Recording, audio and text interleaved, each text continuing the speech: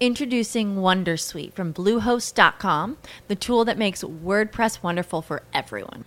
Website creation is hard, but now with Bluehost, you can answer a few simple questions about your business and goals, and the Wondersuite tools will automatically lay out your WordPress website or store in minutes. Seriously. From there, you can customize your design, pick your brand colors, and add blocks. No custom theme or coding required. You'll get content suggestions that you can keep or revise, and with Yoast SEO built in, we automatically help you get found in search engines. From step-by-step guidance to suggested plugins to an AI-powered help bot, our built-in tools make WordPress wonderful for everyone. Whether you're a beginner or a pro, you can join over 2 million Bluehost users. Go to bluehost.com/wondersuite. That's bluehost.com/wondersuite. A choice right now, between fear and love. It's just a run. Out of the dark night of ignorance and into the shining light of truth. Expanding reality. A population of citizens capable of critical thinking. We don't see things as they are, we see them as we are. There's a level of reality where everything dissolves into an ocean of energy. We empower our experience by insisting on our authenticity. That's very profound. Very. Expanding reality. Welcome to Expanding Reality. I am your host, Brandon Thomas. On this episode, guys, we have the absolutely amazing Amanda Ray comes by. Now, she is a psychedelic integration coach, as well as many other things. So this is a phenomenal episode. She talks about her kicking her addiction of heroin after 8 years with Ibogaine, and then now she helps folks after psychedelic experiences integrate those experiences, which is a very important part of the process that not a lot of people are doing. So it's a very interesting niche that she's got, and I think it's very necessary. Also, she's just badass. She talks about her Kundalini awakening, and like I said, guys, you're just absolutely going to love this. So, all the ways, of course, guys, to find her down in the show notes. Make sure you check that out. While you're down there checking out Amanda, go ahead and check out our affiliate links as well. So, Food Forest Abundance, get your freedom from fear on. If you'd like to start your own podcast, I host through Libsyn, so that's the link down there. You get 2 months free with that bad boy. Highly recommend it if you feel called to start something like that. Also, if you're going to buy any damn thing at all on Amazon, go ahead and run it through the show's link. It helps the show. Folks need to know that there are people out there who want to help with any type of spiritual time slips. There's so many things that people encounter out in the world that they can't explain, and not a lot of people have a resource to go to. So check out Opus. Opus is, of course, the Organization for Paranormal Understanding and Support, linked down in the show notes, guys. If you feel called to do that, absolutely wonderful resource. Of course, Lester Velez, our good friend here, runs that damn thing, and he is just wonderful at it. So check that thing out for sure. As well as down there, it would be our website. So check out the website as well. It's got links to everything, as well as replays of lives, Too Hot for YouTube, merch, all that good stuff. So, okay, guys. That was a lot. But anyway, now that we've gotten through that, let's get to this incredible conversation with Amanda Ray. Get it all out. It is a beautiful day out here. We are hanging out with Amanda Ray. How are you doing today, Amanda? I am doing so well. Thank you so much for having me on the show. Just definitely, I said, soaking in all of this incredible energy that's hitting the planet right now, and excited to share it with you. My God, it's been intense, right? And you and I were kind of talking about it a little bit before we got going here, but it's been interesting, definitely leveling up. What are your interpretations of the energy? So it's so interesting to see how it affects people so differently. I feel like we talked about earlier, it's bringing up a lot of lessons and stuff. But I feel like for those of us who have maybe been able to switch our perspective of what that stuff all means and can catalyze and brings forth into our lives, as much as there's a lot of challenges, I feel like happening for everybody really on the planet, I think we're all coming more into a space where that manifestation or that clearing is happening faster. So rather than having to stay stuck in these challenges for a while, it's like we're leveling up, like you said, like getting better and better at integrating them and perceiving them differently to be able to use them as like tools, you know, to expand. So I feel like it's, you know, coming from both ends of the spectrum, like, you know, everything is in balance, you know, always. And so as these intense solar energies are coming in from our sun, we're getting also like the grounding energies to balance that out. So, and then it's just like that process of osmosis of balancing that internally. You nailed it with that. And what's interesting too about this is that, yes, the balance seems to be occurring, and it seems to be more divisive than ever. And this is kind of what I think that they talk about when they talk about that 3D, 5D split thing, is that it's going to get more intently divided vibrationally.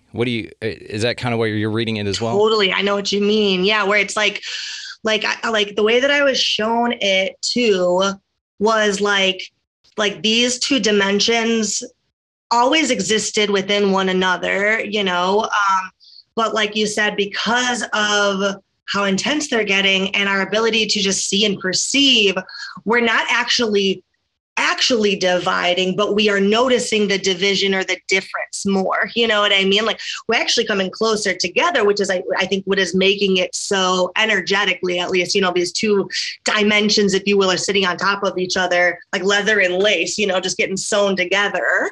And like I said, they always existed, but now our ability to perceive them. And it's so interesting. You know, we kind of mentioned a little bit earlier about like literally living in our like different universes. We're not all in the same place as much as they are coinciding on top of one another. And there's been so many crazy experiences that I've had that has like shown me that right in front of my face. Like you can't ignore this or deny this. And so, yeah, I think that's a lot of what like the awakening process is all about, is seeing how malleable our reality is and that we do live in separate little universes.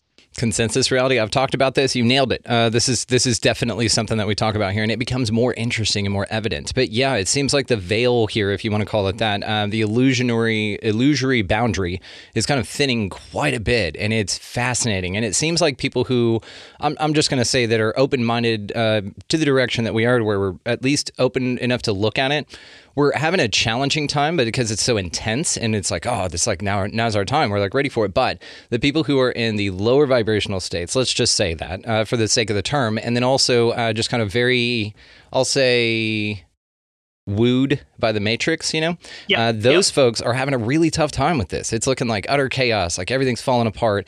And maybe we can see that everything's falling apart, air quotes for the audio only listeners, but it seems like it's really, that's how things need to occur to reassemble in the best way possible. Totally. Yeah, it's definitely, it makes me a lot more compassionate for the people who are, like you said, really wooed by the Matrix, because I can imagine for sure, you know, what it would feel like if I did pay attention to all this and I let all of this affect my reality, the state of fear and hopelessness that I would feel. And so, you know, and it made me so grateful to have such a different experience my whole life. You know, I can honestly say, like, and I've thought about it, you know, a lot. I don't know if there was a time where I was ever asleep. I think I was just unaware of what was happening until I was able to give it words later on in my life, which had been, you know, the last 8 years or so. And it was terrifying and it was lonely.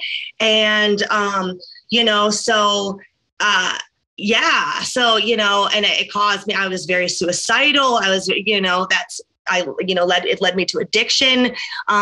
And I always struggled with trying to understand, like, am I real or am I not real? And they're like, you know, I always felt like I was on like the other side of this mirror. And like, so, you know, while all of this chaos happened, especially like, you know, beginning like 2020, especially, made me be like, okay, this is scary stuff to talk about, but there's got to be other people that are experiencing the same thing. You know, I'd been practicing spirituality and doing kind of my own thing, for a while at that point. But that's what really made me be like, okay, I've got some stuff to share, and I don't care if only one person resonates to it. Like, if they're going to be able to know that like they're not alone or losing their mind either, then like worth it.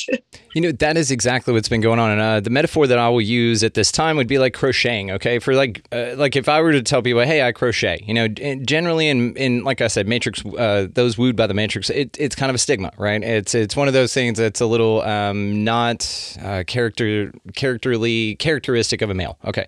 But totally, what it feels like is the analogy that I would use in this whole waking up thing is that everyone's been crocheting this entire time, but no one was telling each other about it. And finally, somebody came out and said, check out this blanket I made. It's super dope. And now everybody's showing each other their projects. It's like, oh, you've been working on this too? Oh, you've been working on yourself too? You've been doing the shadow work? You quit drinking? You're doing all these improvements thing for yourself, and you've been doing it in the back. But now it's a community of people who are out there saying, you know what, we're all doing this. Let's roll with it. And it's way more reinforcing for those that maybe weren't crocheting, to stick with the metaphor, that they were interested in it, but they never thought that they could be somebody who could venture down that road.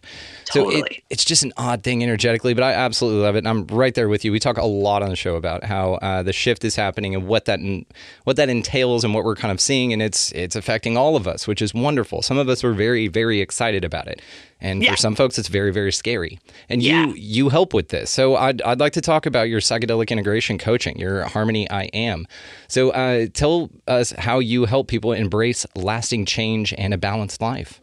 Absolutely. Okay. So this is, so my passion, especially following my experience. So I was addicted to heroin for 8 years, but that is the last symptom to manifest of what I previously discussed about feeling like I lived on the other side of this mirror, feeling really alone, not understanding what was happening to me. So heroin was something that when I found it made all of the craziness kind of cease. It also was like this sense of safety that I had not ever felt. And so I can understand and really just through my experience, see essentially with addicts, just like angels with their wings bound, and who have been told that things that they are going through or just being traumatized or neglected or just misunderstood. And, and on the same note, when you take away any sort of substance from that, looking at how we all have certain addictions or attachments, I feel very blessed that mine showed up in a way that I could not ignore long. I couldn't blame other people for long. I had no choice but to be like, this is me. How am I what am I going to do to save myself? Where a lot of people who are more attached to things that are socially acceptable, really just won't necessarily take that time to look at themselves because it's acceptable, right? So that being said, my path to recovery was very untraditional. I used a plant medicine called Ibogaine. And I have also used and sat in medicine circles since then, but that was really the catalyst. And the biggest thing is after my experience, I was very fortunate that it helped me to trust this voice, like I said, that had been guiding me that I would push away. But for the most part, after my experience, and for most Ibogaine experiences thus far, they give you the medicine and they serve you the medicine, and they do not teach you how to integrate this medicine into your life. I find this to be the case with many plant medicines, ayahuasca ceremonies, sandpaper, like DMT, I mean, whatever the ceremony is, there's so many people that will just deliver the medicine, and then you are left to figure out what to do with it, which is why I think we've all come in contact with some people who are like, I've done ayahuasca this many times and yada, yada, yada, but they're still judging everybody and everything. So I thought initially I was going to feel called to serve medicine, but as time went on, after my experience, not having anywhere to turn, I had nobody to talk to. And I was not only, a heroin addict for 8 years. They said, this is a lifetime of stuff. And now I'm supposed to just be somebody different. I mean, it's essentially a self-administered ego death, like you lose your identity entirely. And so for me, I struggled so much in the beginning, valuable time after this medicine, trying to fit a square peg into a round hole. And I would say it was probably about 3 months after my experience, wildly enough, I watched a documentary called The Hidden Teachings of Jesus Christ. And I, at the time, considered myself to be a disciple of Christ. He's like my favorite teacher. That's my buddy. That's my homeboy. But I didn't really resonate with Christianity. And so the little documentary thing, like, it was like truth was spoken to me for the first time. Some light went on. It was all essentially how the Bible, it breaks down the metaphors into like interpreting it into meditation and yada, yada. And it was like I said, something woke up inside of me that was like, this is truth. I know this, like I know this from before. And really started to get into meditation was kind of the first step, and learned all of these different techniques throughout the last 8 years. Some of them that I practice often and are really like work for me, and others that I knew I was just learning to be able to teach other people. So essentially what I created is currently right now it's virtual coaching. The goal is to eventually one day have an actual space that is specifically created for people to come and integrate these crazy experiences into their lives. So I use a couple of different techniques and method. It's very personal, and that's where I think current addiction and recovery treatment, not even mental health treatment, is so one size fits all. Like this is the most. There's that medical book that everybody, I forget. It's the Master Medical Book, whatever that, like the CM5 or something like that. But they all just go based on like this is the criteria, and it just can't work like that. It's such a personal experience. So there's certain things like meditation and breathing, of course, that are, to me, I think crucial for anybody. And when I say meditation, I use that really loosely in the terms of like how you meditate is going to be different than how I meditate. Some people meditate at the gym. Some people meditate where they're fishing or, going for a hike. So it's not always just, sitting there and doing that, as much as I love like transcendental meditation too. But I really just try to work with the people after the experience to try to figure out, essentially the biggest thing is how to listen to their intuition. What are they supposed to be listening to? We all, I really like to use human design for this to try to get a better idea of how this specific person's blueprint is meant to function, and trying to really just help them, like I said, the best I can to bring this medicine and this new awarenesses into their physical reality and body, because knowledge is a rumor until your body knows it, So, So like I said, that's essentially how I go about doing that. And then I do, I'm a medium and a channel, and I was doing that for a while. But I recognize that I like to use my specific, extra senses and sixth senses to help guide people to opening up to their sixth senses, versus I don't want to be anybody's guru. We are teammates. We're teammates, and so I was starting to not like how that felt, because people would come to me and they'd kind of treat me like I was in some space that they're not in yet. And, and I see a lot of people these days who are very addicted to a psychic telling them how, what to listen to, who they can trust, whatever the thing is. And so it's been a really cool experience the last year, really fine tuning and specifically setting my focus on, psychedelic integration. Also Kundalini integration. I do have some people who I, work with who have also had a Kundalini experience, which is, I think I've got 2 people that I've ever met that had as intensive an experience as I did. So we kind of are teammates on that too, working together to try to figure out how to integrate this madness, which will happen over periods of time. But yeah. Just remarkable.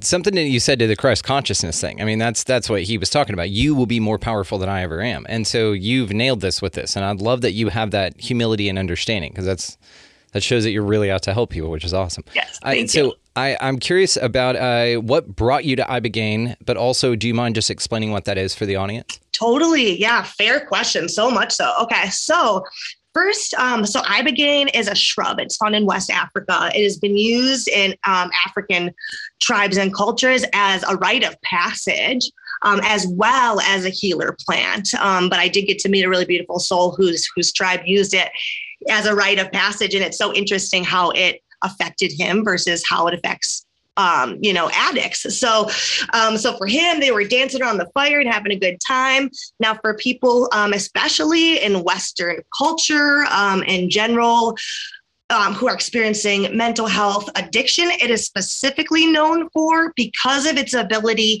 to help you overcome withdrawal in that 24-hour period of time. So rather than experiencing withdrawal over a period of time or having to take maintenance medicine, essentially, and you can feel it. This medicine, it just kind of morphs your cells in a way that literally eliminates the withdrawal process.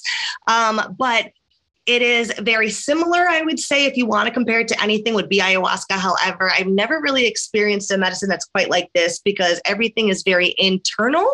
It is definitely used on an energetic and spiritual level to help you face traumas, be it in this life or past lives, really clearing your root and sacral, which are the things that tend to be in the driver's seat until we become aware of them and are in contact with them and make a lot of our decisions. So Ibogaine is really helpful for anybody, honestly, who is open, who just knows that there's more to life or doesn't feel like they're in the driver's seat, and doesn't know necessarily what to do next. Like I said, I will call it like kind of like a self-induced ego death.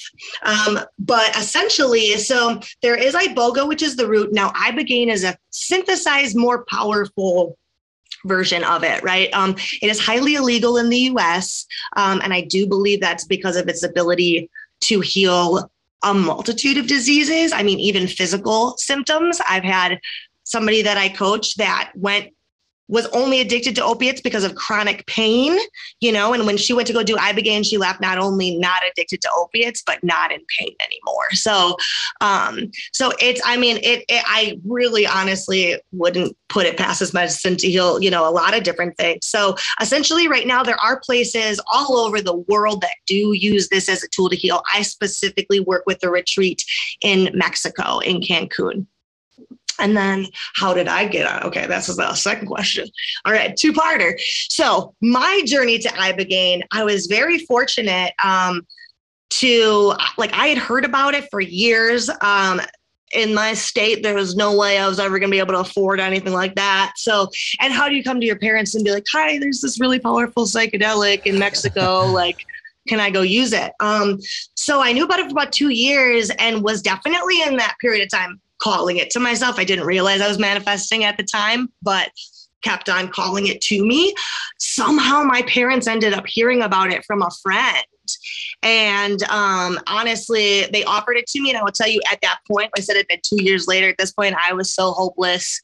I was like, whatever. Like I honestly, I can't even say it was my last hope. I was doing it because I wanted them to know that if my addiction took me out, I tried everything possible, So, and I had no idea. I had no idea the changes that were about to take place afterwards.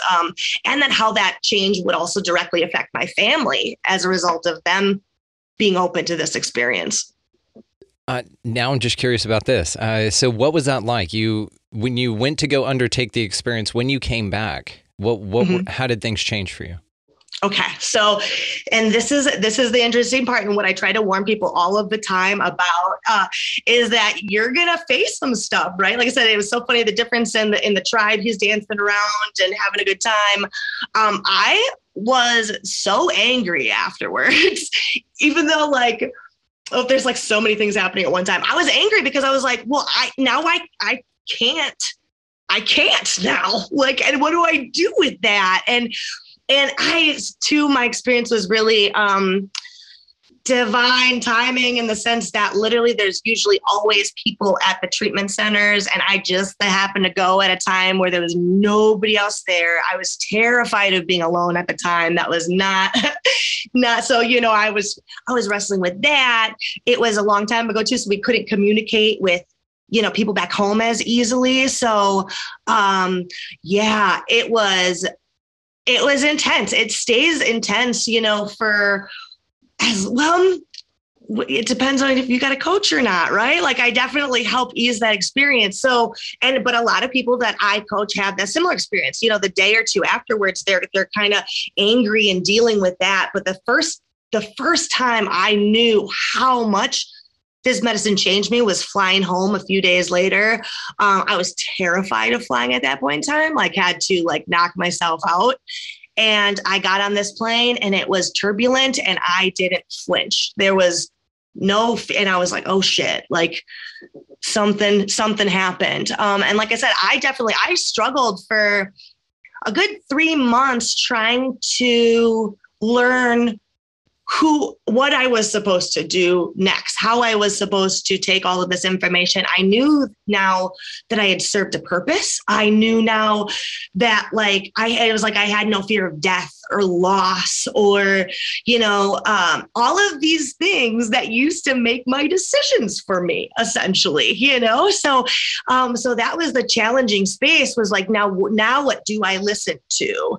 But it was really cool watching my family at the same time open up to kind of all this spiritual stuff as they're watching me change and kind of can't deny it. And I mean, we are closer now than I could have ever it's like I'm the one they come to for advice too. And we're like best friends. It's, so it's like I said, that all I attribute all of that to, that experience with them. And it really helped me to essentially open up to my power. That was the thing that I was so afraid of, right? That was the thing that was scaring me my whole life as I was witnessing my power, and not understanding what I was witnessing. And so it gave me the opportunity to kind of be more like, all right, what can I really do with this? Like, I'm in a body, like, what, this is crazy. Like, what are the possibilities, rather than having that be a fearful experience. Yeah. Before, when you had your experience that you're no longer able to, and then you stop the sentence, what I interpreted from that is that you're no longer able to use your addiction as an excuse for your identity. Is that what you meant by that? Totally. Yes. Yeah. Okay. I was like, yes, exactly. I was like, that's such a hard thing to put into words. I was like, I'm not going to get the satisfaction from it. I'm not going to be able to run with it. I'm not going to be able to use it as an excuse. I'm not all of the things that this was. I'm just, once you know something, you can't not know it. And I was like, oh, that was my go-to, man, to not have to try or, and to be addicted to my anger. But I love the way that you put it, though, because also, yes, a lot of people say this about their power, to exactly what you were just saying, is that some people know that they're extremely powerful, but they'll dull it on purpose because they're scared of their own power and they don't feel that they live in a world that's conducive or reciprocating of that in a positive way. 100%. And so but it's wonderful now that you've realized that that's, number one, what it was, number two, how to fix it, number three, that you're helping others get out of that. So the next question, I guess, just is how does someone know that plant medicine is the path for their cure to addiction? Absolutely. That's a great question. I would say one of the biggest things is in how they resonate with traditional recovery. So I'm very clear cognizant, and I just have knowings about things, and I know things that I know, and I can't tell myself that I don't know them. So one of the things that I noticed being in traditional treatment centers was being told about how malfunctioning I am and this disease. And I was like, no, I just don't believe you. And so being told that this was the only way. And not only that, there's 5% chance that I'm going to make it anyways. And they drill that into your head at treatment centers. They're like, look to your left, look to your right. Only one of you is going to make it. That fear is somehow going to make me believe that I'm the one that's worth saving, you know? That's what they say to the Navy SEALs when they start. You know what I mean? So it's totally. Yeah. And it was like, so that was like the biggest thing to me is I had this knowing and I had to follow it. And so I know a lot of people that traditional recovery works for them and they are kicking ass and taking names. And I'm like, do it, like, get on it. I think the 12 steps are an amazing way to live our lives. And they're definitely, about taking, when people are able to, I think, it's kind of like how it gets interpreted a lot of times, kind of like the Bible, like anything, you know what I mean? I think when you go back to the roots, I was very fortunate when I was in traditional recovery to be friends with all the elders. All of the people that I was friends with in recovery had been clean since Bill W. was around. And so fortunately, they really helped me to understand that too. Once upon a time, AA and NA used to be about meditation. Like they used to start every meeting and end every meeting with the group meditation. Some meetings were just meditation, but that was a staple, So like I said, I got really lucky in that group of people, but I would definitely say if you don't resonate and if the thought of living in traditional recovery sounds worse than dying from the disease, then you might want to explore some other options and just know that you have other options, because that's where I was at. That's a fantastic way to put it. Yeah. Yeah. The 12 steps are interesting. It was interesting to hear you say that. In my mind, my interpretation of them is that they take your power away and they make you feel like you're very, very small and that you can't help yourself. And perhaps some people need to hear that when they're in the mode of maybe they feel like they can't and they kind of just need the Jesus take the wheel kind of concept, and that's fine. Because perhaps outside of that and after that is where they really gain the information and knowledge and confidence to realize that they are a sovereign being and that they actually, one of those things that was in you the whole time. You had it the 100%. whole time. 100%. And I think that I could not agree more. One of my biggest things I say is like, I don't really go to meetings, but if I were to, I never say my name is Amanda and I'm an addict. I say my name is Amanda and I have a desire not to use today. That right there. It's the constant reaffirmation, because there are people, I was talking to my father-in-law about this the other day. There are people who've quit drinking 30 years ago and they say I'm an addict, but they're 30 years sober. You haven't been an addict since the last time it mattered. You know what I mean? Yes.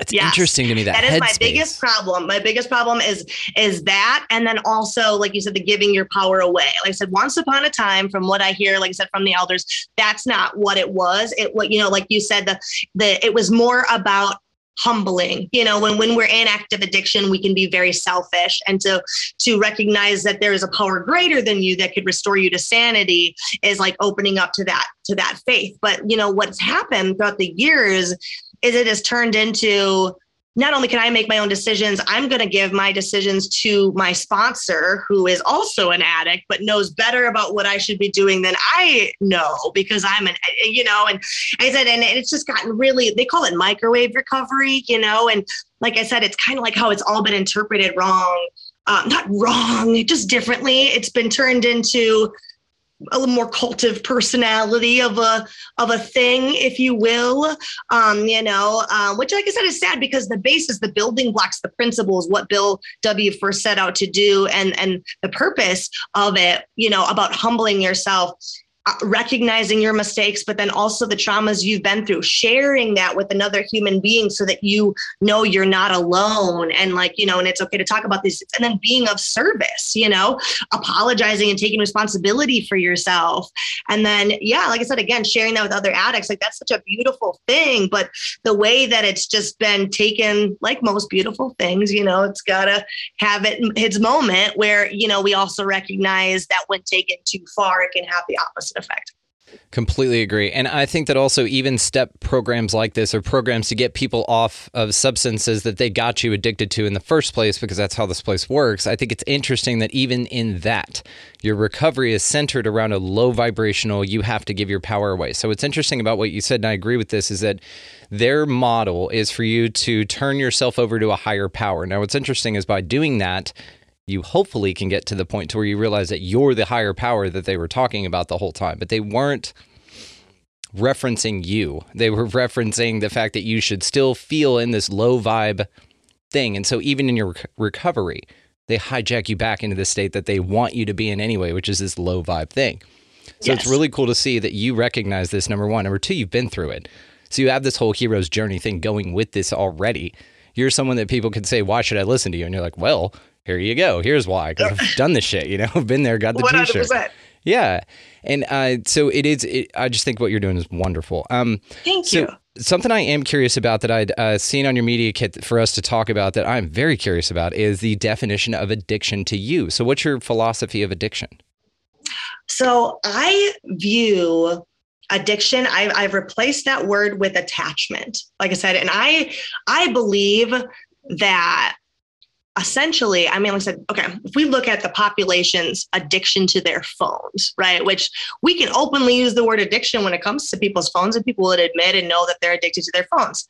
However, that's somehow supposed to be different than my brain, who was once upon a time addicted to heroin, right? And there's differences in addictions too. Obviously, there's physical addiction. And a lot of times I might still use the word addiction when it comes to physical addiction, because there are people who've been prescribed to opiates that don't want them, aren't trying to escape themselves, but physically become addicted, right? To me, that's what addiction is. But then there's attachment, and that's a mental thing, and the thing that you give your power away to. I believe that we are taught that it is a disease, and a terminal one. A terminal one at that, is because the thing to me, from looking at it from a further perspective, is what separates people who get addicted to, especially like really hardcore drugs versus their cell phones, or maybe equally their cell phones, but is fear. That's so many people that talk to me that have never done drugs are just curious, it's not that they, even think it's gross or whatever. They'd be afraid to get addicted. They'd be afraid to break the law. They'd be afraid, to overdose. I don't know. It's fear of the experience that keeps people from trying new experiences, right? Where I feel like people who end up getting addicted to especially hardcore drugs, I can, say for myself and people that I work with, we've already been through hell. We've already been through the trauma, been through the stuff. I personally, my first time using heroin was a straight up suicide attempt. I had just been through just a couple awful experiences all on top of each other. I had somebody who offered it to me. In my mind, I was like, this thing's either going to get me high or it's going to kill me. And I'm cool with either one, So, and so that's the thing, is recognizing that there was years of my life where heroin was the only thing keeping me alive. Yes, was it Russian roulette, and I could have died at any time. And it's recognizing that for so many people, what keeps us in this active addiction state is the shame and the stigma. And it just becomes a shame cycle, whereas if we can recognize that anything in our life, while it's in our life, is serving us. If it wasn't serving you, it wouldn't be in your life. And that shift of perspective right there, making this be an attachment versus something malfunctioning, my genetics, and this, I'm never going to go back to being normal. This is something I have to struggle and wrestle with my whole life, having that mentality keeps people running from it, And so my whole thing with addiction is we're taught that it's a disease because I think addicts are the most imaginative, creative, sensitive, just psychically gifted beings. And we are really made to feel like all of those things are actually curses and there's something wrong with us. And so our streets and our population are flooded with things, especially like opiates, because I do believe that's all manufactured too, how the opiate epidemic came about, when it came about, all of it, So, and I believe, that's specifically why, because that's what woke me up to my psychic gifts, was getting to the other side of that. And I do just feel like everybody so far, at least that I have worked with, has had very similar experiences once they get to that other side, that they realize that they're just super, super gifted psychics and mediums and healers. Man, that's such an interesting point you make. That addicts are addicts to dull themselves, not only because their power is so great, but because they live in a world that says that it's horrible and evil and they should feel like a piece of shit for having it or anything like that. That's interesting. So I think you've hit on it there with the root of addiction, because it's just like you said, it's the last symptom. It was something, that could have been brought to your attention in other ways and probably was. Right. It just wasn't recognized by you. And so you go into that, and it's just kind of like that whole idea that like schizophrenics and mental issues are really sort of like a negative entity attachment or something, like they're dialed to 11, in autism and things. There's just so many misunderstandings. And I think the more that the truth comes out of the veil's thin, like what we're talking about, I think these things will get framed in a new light, and they're very, very interesting. Yes, I totally agree. Same thing with schizophrenia. Yeah, I've had a lot of downloads and experiences with that. I worked with, I do ABA too. I'm just really passionate about working with autistic youth. And I think that there's a correlation there too, of them like being in two different dimensions. And so it's really fun to do. But I've had experiences too with, I swear this girl who's diagnosed autism and schizophrenic would channel just dark. I mean, her voice would change. It would take like 5 grown men to get this girl down. And I was like, are you guys not seeing the same thing that I'm seeing? I was like, this is not just schizophrenia. Yeah, this is not that. No, that's not happening. So what are your thoughts on that? So I think it's different for everybody. I agree with you. So what I have learned, especially having such a darker path, if you will, right? I've got a lot of dark goddess energy.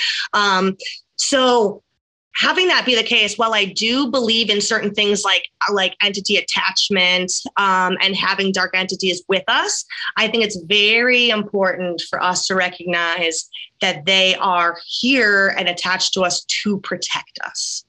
That they're not coming to take over your body and spread evil. It's like our own self-doubt mechanism too, right? That part of us that self-doubts is the one that has maybe felt like it lost love or been hurt in the past by an action or a thing that you did. So when it sees you doing the thing again, it's going to tell you, don't do that, and make you doubt yourself because it's afraid of not getting love again. Right. And so to me, I see it as kind of like the same thing is, and I know, especially feeling that as I grew up with these gifts, and not being able to express them, there were times that my mom almost had me exercise, like it was like, yeah, but I knew, but that this entity that was with me stepped in when I was being taken advantage of, when I felt too strongly and my poor little sensitive soul was like just about to rip in half. And so when we can honor and recognize the purpose that these entities and these beings are playing for us and with us, then we're able to let them go. That's when, because we get to say thank you, we get to take our power back and be like, thank you for protecting me. I don't need your protection now. I see it now. I see what you're trying to protect me from. I've got us. I'm going to make sure that stuff doesn't happen to us again.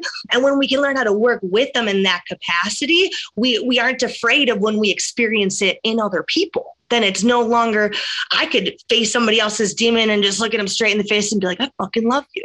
And watch them just melt away, because that's all they're looking for too. So I do strongly feel like that is what's happening, but I feel like I see it in a way that's not as spiritual warfare-y. Warfare. I like that. Yeah.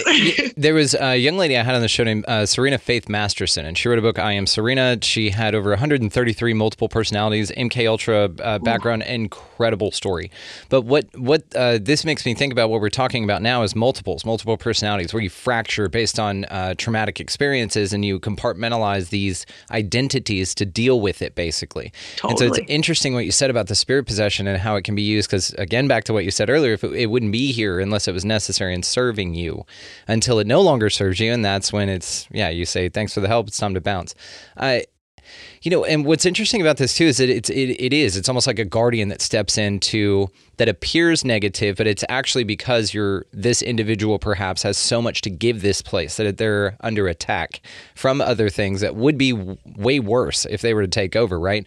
What is one of those things? It's like having a parasite that's good for you, Yeah. It helps you lose weight, all that good stuff. Like some people want a tapeworm, right?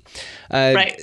So it's interesting that these things play such a massive role here, and that it seems, again, I mean, and the more that I look into it, things like addiction, things like mental diagnoses, they just seem to be inversions of what's really going on. And it seems like, I don't know. I mean, this is getting too conspiritual here, but it seems like the people in power kind of know that, and they kind of hijack it to keep it in this lower vibrational state. But the good news is it's all you anyway, right? And so our whole job is here is to kind of wake ourselves up from ourselves, kind of a thing. 100%. Yeah. And I agree that I try so hard not to get caught up in the conspiritualism. I like that you just called that, because there is that aspect of so much of it was manufactured. I mean, if you look into the industry of mental health in general and psychiatry, how it was created, when it was created, and the purpose that it served. And I do believe that there are higher beings, higher than just government officials. I'm talking about, the actual beings of the planet, right, that are aware what is truly going on with us, and they don't want us to know, but it is slowly coming out. And I believe a lot of that is honestly, in a lot of ways, I was thinking about that today, in some ways for our own protection. Like if we were to, and I can tell you even just from my Kundalini experience, have that mindgasm awareness of everything all at one time, it's traumatic as fuck. Oh my goodness, I couldn't speak for 6 months. And I think that in so many ways, that's why it's slowly being leaked. I try to look at it that way versus being kept from me now. Cause like you said, it's all me anyways. And this is all just a play and a drama that's playing out. And, so when you can just become more entertained and interested and curious about what's happening and how other people wake up, what does that look like for you? What was the thing for you? Then it gets a lot easier to not because again, like I said, I don't like to play into the spiritual warfare thing. Do I believe that there are beings that, are whose purpose here is to try and distract us, whose purpose here is to play the villain or whatever? Yeah, 100%. But that's also their role and purpose. So again, that's all source, that's all God, that's all spirit, and that's all me, especially within my own little reality here. Could not agree more. What was it that got you to that understanding, or where you feel comfortable saying that so confidently? Yeah, 100%. I would say that definitely the Kundalini experience that I had showed it all to me. And I feel like in a lot of ways, that is one thing that I always had hoped, right? So like I said, being a medium and gifted and in tune growing up, I tapped into a lot of darkness. I have a lot of dark goddess aspects. Things that I prophesized were death. Things that I like. So I thought I was evil. Even though I'm literally the most loving, sensitive, but I was I must be evil because this is what I'm experiencing. So I think it's in a way, it was always what I had hoped was the case. And so I think it was my Kundalini experience in general and being able to see it and feel it and experience it from this higher perspective that helped me to know it in my body, and there was still a process afterwards. Because with that experience, with that energy surging through you get faced with traumas and things and cellular memories, right? Internally, it's not just this bliss experience and now cool, I'm activated and get to just, hop in and out of reality. So it's not like that at all. It surges through you and you have to face the things that it cleared in your physical reality. So, so it definitely got a little scary for a few years. All of that dark stuff had to come to the surface for me to actually acknowledge it and see its purpose and working with me. But that was probably when I was actually able to know it without going back. Does that make without the forgetting part? 100%. It makes complete sense. And I love what you said about things not unlocked yet. We hear this with people who do hypnotic regressions. There's some folks that will do a hypnotic regression, but there's a block, there's a barrier there. Also with remote viewers, there's a barrier that all of them say that they come to a certain time and they can't see beyond that. Now, this is interesting to me. But also it's very interesting because I've said this before, audience, be patient. This is a great example and it just keeps popping back up. So in the movie The Matrix, when Neo goes to see the Oracle, she tells him that he's not the one, even though he is the one, but he needs to hear he's not the one at the time so that he can go be the one. Yep. this whole idea of withholding this stuff in a way that it's the most necessary. Like you said, if it was a big flood like your Kundalini awakening, which you want to get to, then it does seem like here it's like a video game. And once you reach a certain level, you unlock like this new sword. And now you can run around with this new sword. And it's super dope. And you're like, man, I would have loved to have this sword a few levels back. But really, you needed to earn that sword. And now it's necessary. It wasn't before. It would have made things too easy, all of this good stuff. Totally. The more that I look at this place like this, and the more that I see the things around in this way, the more not only does it make such great fucking sense, but it's all perfect. Like, I don't know. There are things that I wish weren't here, or like ways in which this place presents lessons that we didn't have to learn that way. Right. But I'll be damned if like it's perfect, because there is so much crap here, but everyone learns in a different style. Again, I really think it's the way the lessons have to be received are why they present themselves in the way that they do. Right. 100 million %. And that's, I'm always like, who am I to say? You know, that's the funny thing about everybody and their 2 cents of how to run the world and, you know, what everybody's doing, what all the other officials are. I'm like, listen, who the hell am I to say? Like, you know, I've got some ideas. I know some things I would do differently, you know, but like, I'm also not in that position. I don't know the ins and outs. I know the tip of the iceberg when it comes to any of that stuff. Yeah. And it's kind of like time travel. It's kind of like if you go do anything. I remember someone talking about the show. I never watched it. The Flash, the show on TV or whatever. Okay. Right. I've heard of it. Yeah. Okay. Well, allegedly, he just kept going back in time and changing things and just screwing everything up. So the entire show is basically him like going through time, screwing things up, and then attempting to change and fix them, but screwing them up worse.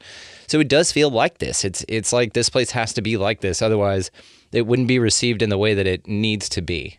It's just 100%. Interesting. And again, the more I look at it, the more perfect it is, because I would like, you know, child atrocities and cancer and things like that to be gone. But who knows what kind of purpose they serve, you know? And if time travelers are real and time travel is like a thing and you can go affect things, well, then no one went and killed Hitler. I mean, he must have served some purpose other than, you know, there must have been something way worse. You know what I mean? 100%. It's odd to wrap your mind around, and it does definitely take a level of cognizance to get there. It's not like first day shit. You know what I mean? And I'll let you know when I figure it out. I find that it's very inviting and way more exciting to view it this way. And that's when, honestly, like a lot of the like why me's and whatevers, they melted away. It was just like, oh, okay, got it. I'm just here to do what I'm here to do.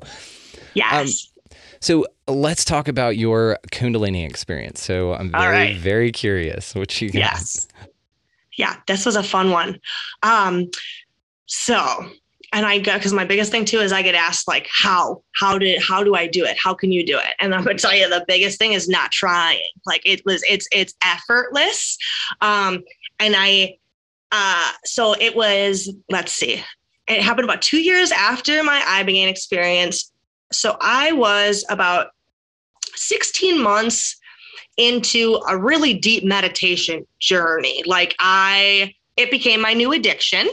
At the time, I needed to meditate like 4 hours a day. And I was just in blissed out, cloud 9, that pink cloud of spiritual ego that we all like land on at some point. So I was there, I was in it. And I had never, I'm not really much of a researcher. I'm really claircognizant, and there's few people that I kind of like resonate with as far as like teachers, like Matt Kahn would be one of them. Wim Hof is like my hero. But other than that, like all of this stuff was just coming to me from meditations that I was doing. And I was led to start putting on like Kundalini solfeggio frequencies and music. Like I was inviting this energy and having no idea what it was. I had no idea. I wasn't led to research it. I'm glad I didn't, because I wouldn't have done it. But so I just like, like I said, I was just inviting this energy in. Honestly, for me, it was the silly twin flame journey thing that really was a big trigger for it. I was very attached to that concept. And I had a friend that I'd known for 10 years invite me to go work at his pot farm in California. And there were so many synchronicities and crazy stuff leading up to it. And so I got there, and yeah, there's all that, between card readings, all these signs that we're twin flames. And so I am just even more just like building and bubbling up this cauldron of just, crazy energy. So what had happened was, to make a long story kind of short, is we were in San Francisco. Now, we took acid the day before. We were not on acid that day. We took acid the day before, and we were given some sort of mission. I don't remember how we were given this mission, but it was about like finding a code, and it was like more like sounds. Okay. And it was like what my soul name was, but it's like, so yeah. So I don't remember how we were like, given this message, whatever, but we're like kids playing, just inner children, full force. We run around San Francisco, not thinking much of it, and went back to tell our friend, like, oh, we found out, like, Amanda's spirit name. It's like this code. And he was like, oh, what is it? And then my partner at the time, the twin flame one, said this code, and whether or not this was it or not, I don't know. But all of a sudden, for me, it came up from my crown and went down, but they met each other. But it started with this liquid feeling light just pouring over me. And I had the most intense orgasm that I can only call an orgasm because it's the only like relatable thing within our reality. That was, I could feel it outside of my body though too. And everything was like and I was just bawling. And it was like the first time where I got to see everything come together. And it was like I was seeing everything past, present, and future all at one time. And I'm just bawling and bawling. And the guy that I thought was my twin flame at the time started to get very jealous feeling and angry. And that was when I immediately understood that he was not my twin flame. And we definitely have a karmic soul bond and connection, like love him for all the purposes that he served. But essentially what happened in that moment was the most intense feeling of being alone, right? Because in reality, this will always be my reality. There's always that sense of aloneness because you're one, you're also multiple, but you're one. So that was the necessary experience I needed to accept my own vastness and aloneness, but wholly visceral experience. When I recognized that he was not my twin flame, all of this energy surging through me stopped. And it felt like it was like being sucked out of me like a vacuum. And I was like screaming and shriveling up on the floor. And that's when he finally recognized, like, okay, something is going on here. And I don't remember much because I left my body, but from what I know, so like he picked me up in my reality. And this is like what we talked about, two different realities happening at the same time. In my reality, he had to kill me. And he did that by suffocating me with a crystal. He like replaced my whole chakra system with crystals. First, it was like he was having like open heart surgery. So he replaced all my chakras with crystals. And he looked me in the eye and he said, I'm now activating your third eye. And he was like, this is the ascension. Amanda's going first. She will see you on the other side. And I was in that moment actually so grateful that he was able to kill me. I was in full surrender. And I had this voice in my head being like, it's okay. You just have to let go. And in my mind, in doing so, I was saving everybody that I loved. It was like this, like you're taking them with you kind of an experience. And so I closed my eyes and I let go. And that's when I left my body and I was out for, I want to say like minimum like 7 minutes. I don't know. I was not breathing and, and he's trying to figure out what's going on. I've got everybody, I guess, in the room was super traumatized. They still feel so bad about that. I don't feel bad, but oh my gosh. So all of a sudden I essentially come back into my body. And I was not in control of my body as I was re-uploading essentially. So what had happened was I started speaking in tongues, or what we know as light language, multiple different languages. So they were different. We could call them cultures or star races, but I was speaking in all these different languages, and I was moving faster than humanly possible. Apparently, so apparently to try to ground me, he gave me a beat that was like the size of a friggin' giant baseball that I ate in 2 seconds. So just like he's like, it didn't even make sense. And I was just dancing. Like my body just wanted to dance. That's all. And so, it was a very visceral experience of what we consider free will to be, like, and what actually we have control over and don't have control over. So essentially, I came back into my body. It was like I got re-uploaded, but I spent a few days living in Golden Gate Park, which is a whole nother story of how we get to that point. And essentially it was almost like the universe was putting me through some sort of school where I was like learning how to manifest instantly and how my emotions and words went in alignment, and they all have to be in alignment to manifest. And there was this whole, I was like meeting beings that it was like the whole city was playing along with it, and it kept transforming. It was wild. So essentially, the way that it really then like kind of culminated was my mom and my uncle flew out to San Francisco because, of course, at that point in time, 2 years after the Ibogaine, they think if I'm like out on the streets and they can't get a hold of me, I'm doing drugs, which I understand for them, So they flew out to San Francisco, miraculously found me. Like, I was sitting outside of a Whole Foods, and my mom had just been to this Whole Foods. It was like, if you see this girl, she likes great kombucha. So I was sitting outside this Whole Foods and I was crying because it was the first time I was told no after instantly manifesting for days. And it was like the first time being told no as a child. I was told that I couldn't. So I started like, just bawling. And all of a sudden my partner at the time did this just and went like this, or like, it's like hard to see, but like a Dragon Ball Z ball. And went like that to my heart. And when he did that, I fell back into my mom's arms. And so all of a sudden my mom is looking up at me, and I am, like I said, in a different reality. I had no idea that other people aren't there with me. So she's like, I'm going to take you home. And we were having this whole thing about how home was Mount Shasta, and I had to go to Mount Shasta to like ground the energy, yada, yada. So she's like, I'm taking you home. And I'm like, okay, let's go. Like, this is it. Like, we're going to go to Mount Shasta.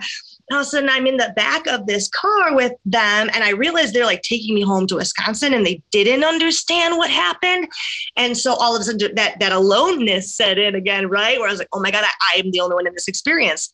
And so in the back of the car, I did the same thing like I did when I was coming back to I'm flopping around and I'm speaking in tongues and I can't control my body. And my mom and my uncle were about to take me to a hospital, and suddenly my mom's phone stopped. And it's never done this again, but it started to translate what I was saying. And it said, love, love, love, listen to this song. And so my mom stopped because fortunately, like I said, I'm very close with my mom. So she has known no matter how crazy or whatever it is that I'm experiencing, she knows about it. So when she got that, she was like, there's something spiritual going. And she's like, I could feel it the whole time too. There was something else going on. So yeah, it was a few day experience really, from what I understand and I'm learning about it. It's a, 15 to 25 year process of integration, right? It's a continual evolution and process. Like I said, I was scared to speak for 6 months afterwards because I was shown how to manifest in the thoughts of the words and the motion being all in alignment.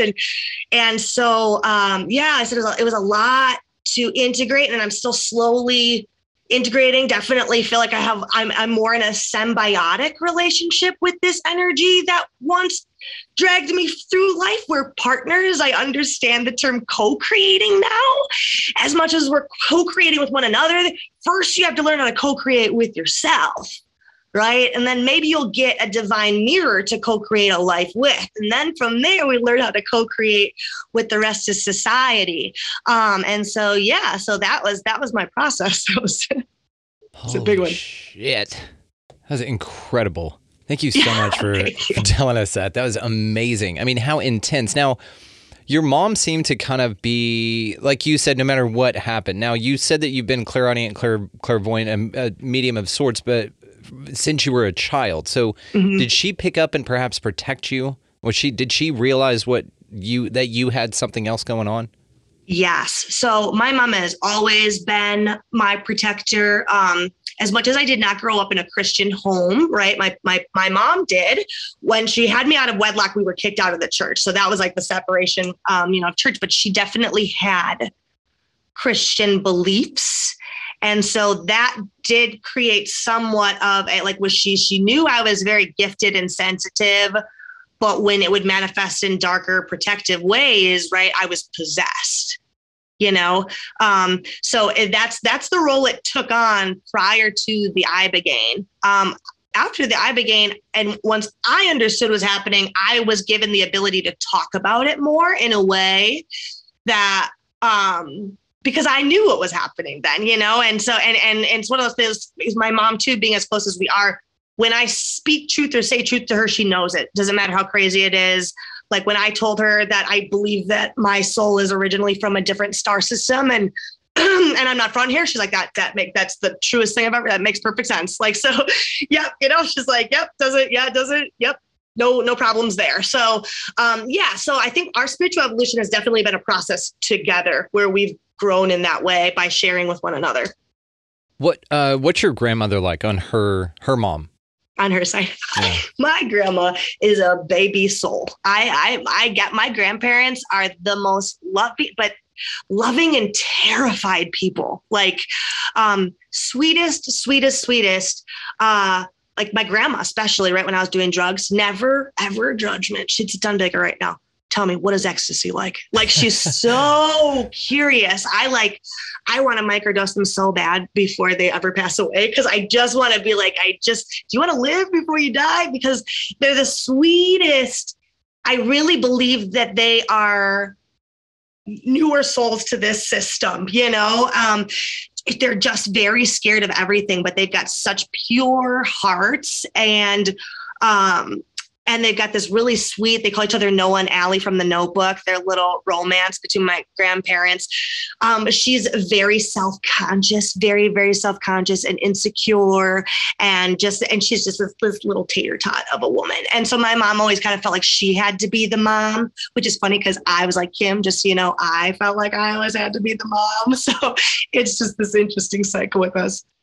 Well, it is interesting because it feels like you kind of get to a certain point in your life, I guess, to where, yes, you needed them to like wipe your poopy butt and like feed you and make sure that you didn't die. You know what I mean? But at a certain point, it does kind of seem like that they gave you such a good head start, which is what they want to give you, a better life than they have, that you reach some understandings that then you can teach them. And it's very interesting, this whole like process, right?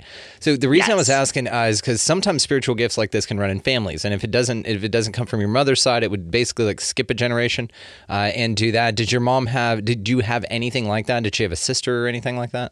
So I definitely feel like what's interesting is I feel like I get it from my dad's mother now. And we had a very interesting relationship growing up.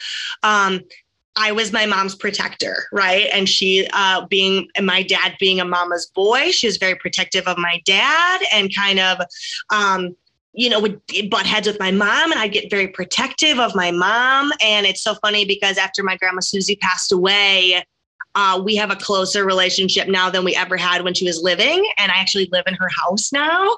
And my grandma Arnold too, her mother always said that she talked to angels, and people used to always think that she, was okay, grandma, but she'd always be like, just having tea with the angels. And my grandma Susie was super free spirited and traveled. I mean, when her and my grandpa retired, rather than living in Florida with him, she stayed here in Wisconsin and traveled all over the country and just did her own thing. So it's so crazy because, like I said, in life, that's always how you know the people that you butt heads with the most. There's something there happening. And that was my relationship with my dad too. My dad is very, very gifted in different ways that he probably doesn't even recognize. Yeah. And like I said, I definitely feel like my grandma on my mom's side and my mom, they're all very sensitive. They're all very sensitive. And I think that they block a lot of their gifts. My mom, it's been beautiful to watch her open up to hers and like, just open to really like letting go of all of the stress, and just that she's just so open to learning from me, which is the coolest, because to be recognized as a child, as the teacher, was the greatest gift my parents freaking gave me. I was told by modern psychology that was wrong. I remember, going to therapists when I'm a teenager, being like, oh, my parents treat me like I'm the adult that I am, right? And they were like, no, that's not okay. And I was like, well, okay, then that's not okay. Now I have a reason to be angry at you, Exactly. But this just seems like more of that inversion crap. You know what I mean? Yeah. That no, you couldn't possibly get to a point in your life to where you're presented with new understandings that your parents never were, or now they're at a time to where they could receive new information like that, but you couldn't possibly deliver that to them due to your role. Ridiculous. Yes. This is where like exactly it. Yeah. The nonsense of the Matrix just gets old with me. And I see it constantly. I'm like, and bullshit. You get spotted real quick. Right. It's pretty wild. Yeah, absolutely.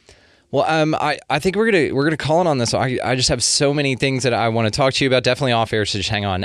But also, this was perfect. So we will definitely be having you back on. We're starting to do panel stuff, and you and I have a lot to talk about. So awesome! Can't wait. I will be linking, of course, your Facebook, Instagram, TikTok, your website, everything in the show notes, guys. So take a look down there and go check her out. You are fascinating. And like I said, you and I still have a lot of stuff. And I think that you really have a very interesting thing, a way that you help people, which is integrating post-psychedelic experience. And I think that this is a very interesting thing that's very necessary. You remind me kind of Blair McDaniel, how she helps people cope with religious traumas. And so it's a very specific thing, but it's very necessary. And I'm grateful that you're out there doing this for everyone. So for all of us, right? Because we're all the same. So, Amanda Ray, we will have to catch up with you another time, but thank you so much. This is so cool. Thank you so much. I like just being able to have such open conversations. It's just such a gift. And to be able to feel, too, how secure I feel being able to talk about these things now. So I really appreciate you and getting the message out there, because it is what I do is a niche, but I think it's so important for people to know that these medicines can change your life, but they need to be integrated. There's work that needs to happen afterwards. Nothing is going to be a quick fix or a cure-all. So, could not agree more. I think I'm going to go ahead and coin the term nichessary. Does that work? Yeah, there you go. Nichessary. Oh my gosh, it's perfect. That's exactly what it is. You can have it. Thank you. Pass that around. You have a very nichessary thing. Nichessary. It's fun to say, too, phonetically. Yes, absolutely. That's perfect. Amanda, thank you so much. Thank you so much. We'll see you soon. What a remarkable conversation from a truly remarkable young woman. My God. So all the ways to find Amanda, guys, located down in the show notes. Make sure that you go check out her website, Harmony I Am, and she does phenomenal videos on TikTok for sure. All of it linked in the show notes. Check it out. While you're down there, you may as well check out our affiliate links as well. So Food Forest Abundance, Get Your Freedom from Fear on Jim Gale's project, linked down there. Unbelievably proud to be a part of that. Libsyn, if you guys are wanting to host your own podcast, you get 2 months free. Libsyn 2, I host through. Highly recommend them. I've been using them this whole time, using them currently. Could not recommend them more, guys. So if you're also going to buy any damn thing at all on Amazon, go ahead and run it through the show's link. It helps the show. For something you were going to do anyway, right? Ideologically. So also, if you would like to expand your experience with us here on the show, you can do so at expandingrealitypodcast.com. That link is also located in the show notes, along with our affiliates and Amanda, so you can check that out easily. That is where we replay lives. We have the Too Cool for YouTube stuff. Merchandise is over there. All the socials. It's a badass one-stop shop for everything. So it's just awesome. Make sure that you'll check that out. Also, absolutely want to mention Opus, so the organization for paranormal understanding and support. If you guys feel that you need something like that and you don't feel like you have anyone to talk to, Opus has got you covered. Check the link down there as well. So, go out into this beautifully mysterious place, whatever the hell this thing is, guys, and y'all just pick up a piece of Lita. Go ahead and just be nice to everybody that you come across. Smile, open doors, buy somebody a coffee or a meal or something like that around the line behind you. It's super small stuff that makes the most massive ripple effects in the collective for the better. Take yourself up on that opportunity every single time it presents itself in your life, because it's you giving you that anyway, so you might as well take yourself up on it. So, also, while you're out there just crushing it in general energetically, go ahead and get the fuck out of the left-hand lane if you got somebody behind you wanting to pass. That is a huge pain in the ass if you just kind of park over there. Just move, and then they'll be by you, and then you can get back over there and do whatever the hell you want. Just move out of the left-hand lane. But thank you. So also go out into this beautifully mysterious place, guys, whatever the fuck it is. And you know what I'm going to say? Say it every time. It's the most important thing to take away from all of this. Y'all just be good to one another. Thank you so much for listening. We will see you next time.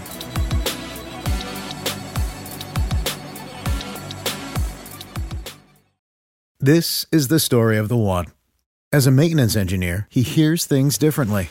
To the untrained ear, everything on his shop floor might sound fine, but he can hear gears grinding or a belt slipping.